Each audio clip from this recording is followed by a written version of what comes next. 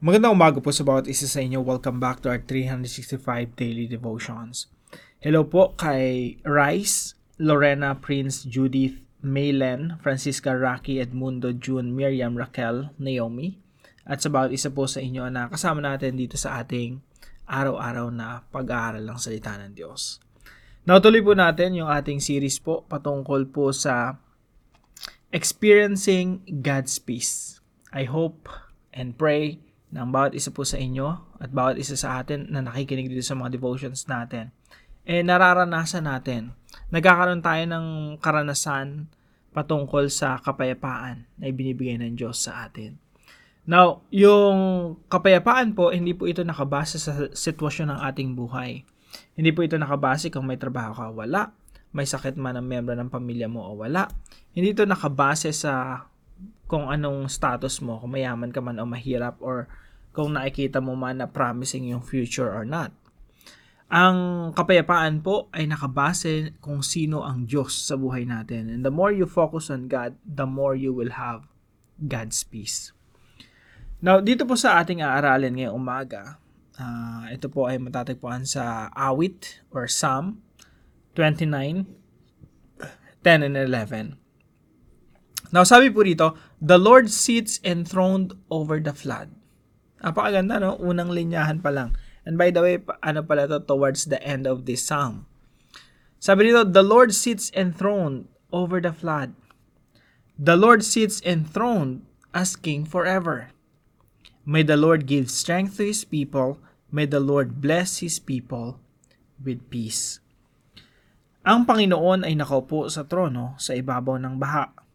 Ang Panginoon ay nakaluklok bilang hari magpakailanman. Ang Panginoon nawa ay magbibigay ng lakas sa kanyang bayan. Basbasan nawa ng Panginoon ang kanyang bayan ng kapayapaan. Now, unahin po natin yung unang dalawang linya dito. No? Sabi rito, the Lord sits enthroned over the flood. Ang Panginoon ay nakaupo sa trono sa ibabaw ng baha. Usually po kasi yung baha, it's not a good thing kapag bumabaha. Maraming taong naghihirap, nagdurusa because of baha. Maraming mga pananim ang nasasalanta. Now, during that time, pag sinabi mong baha, trahedya po talaga, no? Pero isipin po nating mabuti. Sa gitna ng mga ganitong klaseng pagdurusa, kalamidad, meron pong Panginoon na nakaupo sa trono. Ano pong ibig sabihin nito? Na yung Panginoon po natin, hindi siya nagulat dahil bumaha. Hindi siya nagulat biglang lumakas yung ulan at bumuhos ang ulan at biglang yung tubig sa ilog ay nagsilakihan at natangay yung mga bahay natin, no? Yung Diyos hindi nagugulat. Yung Diyos hindi yan natataranta, hindi nagpapanik. Kailanman hindi nawala ang kapayapaan sa Diyos. Ang Diyos ay laging merong kapayapaan. Bakit merong kapayapaan ang Diyos? Because God knows that He can do all things. In fact, sa pamamagitan lang ng salita ng Diyos, mapapangyari niya ang lahat ng bagay. Now, sa kahit ano pong baha o trahedya o sakuna o sa paningin natin aksidente or kalamidad or tinatawag nating natural calamity, huwag po nating isipin kailanman na yung Diyos natin absent nung mga time na yon. Oy, bumaha ngayon, absent si Lord, no? Oy, lumindol ngayon, nagumuho yung maraming mga buildings, absent si Lord na yon. Hindi po ganon. Ang Diyos laging present at siya po ay nakaupo sa trono. Ano ibig sabihin po na nakaupo sa trono? Ibig sabihin siya ay naghahari. He controls the flood. He controls the situation. He controls the affairs of this world. The Lord is King over the flood. Kaya sabi dito, ang Panginoon ay nakaluklok bilang hari magpakailanman. Ano pong ibig sabihin nito? Yung hari po, pag nagsalita, napapangyari niya lahat ng bagay. Kahit yung baha. Kaya pag binasa niyo itong salmo na ito, kahit yung kumakain yung hayop, sa Diyos pa rin ang may kagagawa nun. Tingnan nga po natin, bisitahin natin ng mabilis lang, no? Psalm 29. Random lang, no? Verse 6, for example. Niyayanig ng tinig ng Panginoon ang mga bundok sa Lebanon at ang bundok ng Hermon na parang bisirong baka na tumatalon. tumatalon-talon. Ang tinig ng Panginoon ang nagpapakidlat. Ang tinig din ng Panginoon ang nagpapayanig sa disyerto ng Kadesh. Sa tinig ng Panginoon napapanglaw ang mga puno ng isina at nalalagas ang mga dahon sa kagubatan. At ang lahat ng nasa templo ay sumisigaw, ang Diyos ay makapangyarihan. Napakaganda po, no? Ang Panginoon ay may kapangyarihan sa mga baha. Maghahari siya magpakailanman. Ibig sabihin po rito, the Lord is king over the flood. The Lord is in control. Ang Diyos ang merong sovereignty over all things. Now, yung pangalawa po nating katuroan, worship strengthens our faith.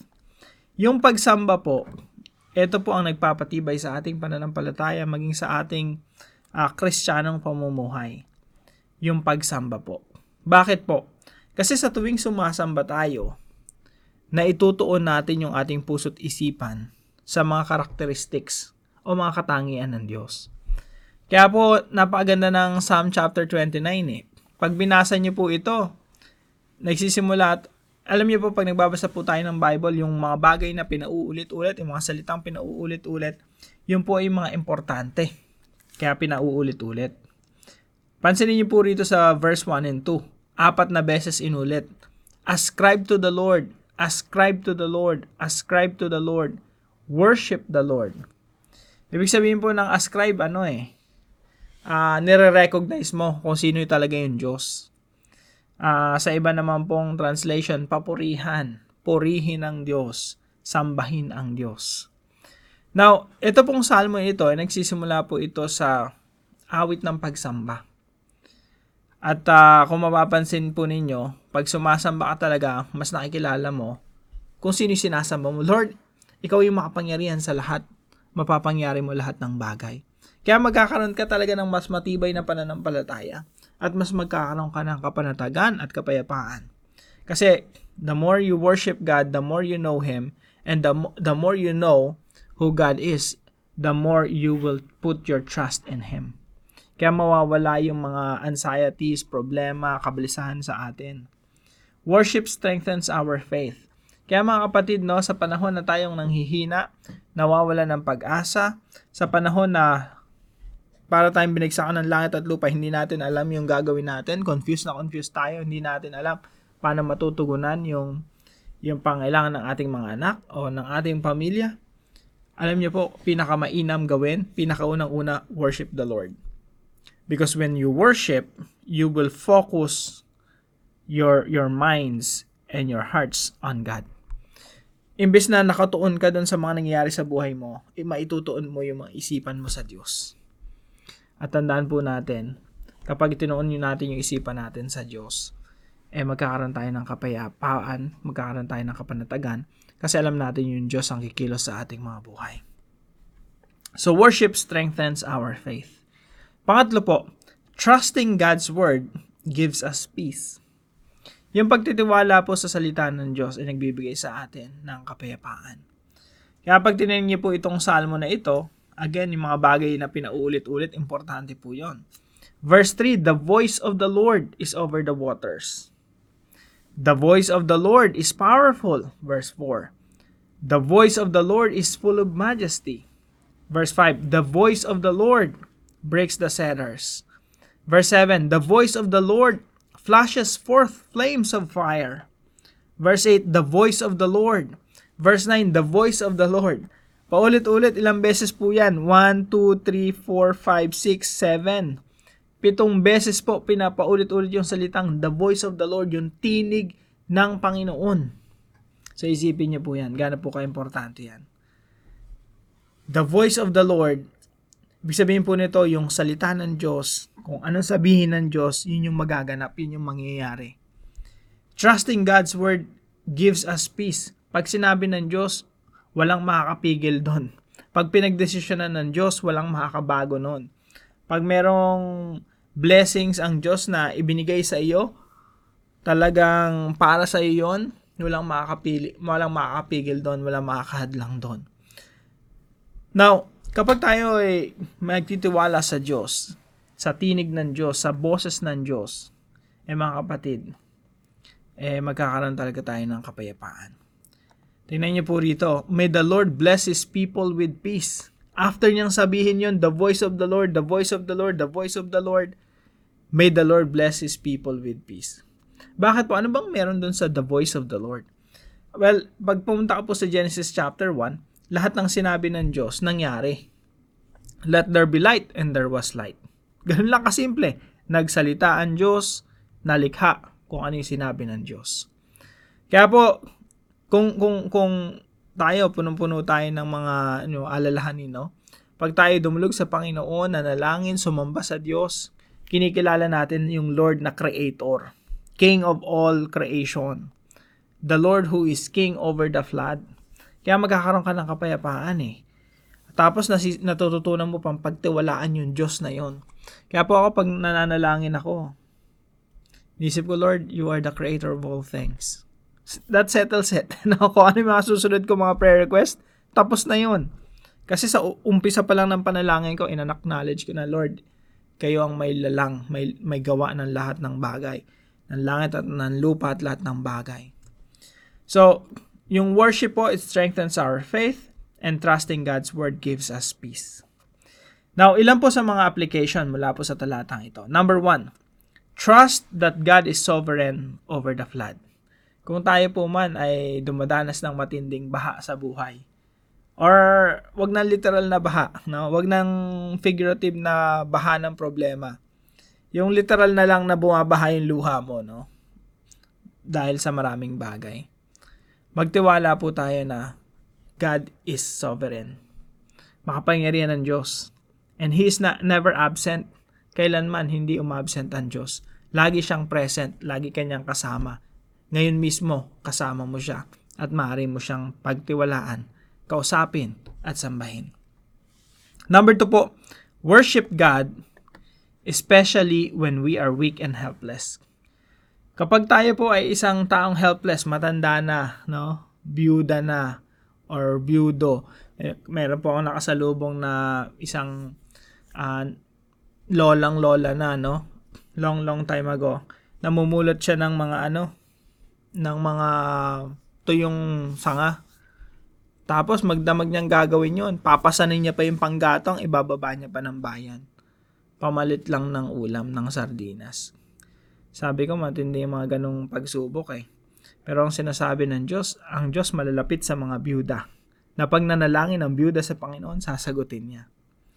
Kaya po worship God especially when we are weak and helpless. Sa panahon na mahina tayo, sumamba tayo sapagkat makakatagpo tayo ng kalakasan sa Diyos. Pangatlo po, rely on God's ability to make things happen through His Word. Rely. Anong po ibig sabihin ng rely? Manangan. Kumapit lang tayo dun sa abilidad ng Diyos, sa kakayanan ng Diyos, na kaya niyang mapangyari ang lahat ng kanyang sabihin sa pamagitan lang ng kanyang salita. Alam niyo po, sa panahon ng Panginoong Jesucristo, merong centurion na lumapit sa kanya o nagsugo ng mga alagad, no? Mga utusan. At sinabi niya, Lord, just say the word. Magsalita ka lang, gagaling yung alipin ko. Sipin niyo po yung ganong klaseng pananampalataya, yun po ang hinihingi ng Diyos sa atin eh. Yung sasabihin mo kay Lord na, Lord, just say the word and it will happen. Magsalita ka lang, Lord. Mapapangyari mo ang lahat ng iyong naisin. So, rely on God's ability to make things happen through His Word. Ilan lang po ito sa ating mga mga applications, life applications. I hope marami po kayo natutunan sa mga talatang ito. So, para po sa ating discussion, why do we find strength and peace in God when we worship? Bakit po nagkakaroon tayo ng kalakasan, nagkakaroon tayo ng kapayapaan kapag tayo ay sumasamba sa Diyos? So, pag-usapan po natin ito sa ating mga discussion groups at para naman po sa ating panalangin. Sovereign Lord, You created everything by just speaking. Your word makes things happen. All of creation obeys your bidding. You sit enthroned as king over the flood. You control everything. Therefore, I will find strength and peace in you. I worship you, Lord, especially when I am weak and helpless. I honor you and love you. I pray this in Jesus' name. Amen and amen. Kaya nga po mga kapatid, no, kung tayo ay dumaranas ng, we feel helpless and weak, nanghihina tayo, nawawala ng gana, nawawala ng pag-asa, ito po yung time na dumulog sa Panginoon at humingi ng kalakasan sa Kanya. Tayo po'y sumamba sa Kanya at makatagpo po tayo ng kapayapaan mula sa Diyos. Now, gusto ko po magpasalamat kay Marlonito na kasama po natin. Katuwang natin dito sa ating devotion ngayong araw. Maraming salamat sa iyo, kapatid. At kung meron po kayo natutunan sa devotion na ito, ipalam nyo lang po sa comment section right below this video. And please share this devotion to your family and friends. Pagpalain po kayo ng ating Panginoon. See you po tomorrow 5 a.m. dito sa ating daily devotion.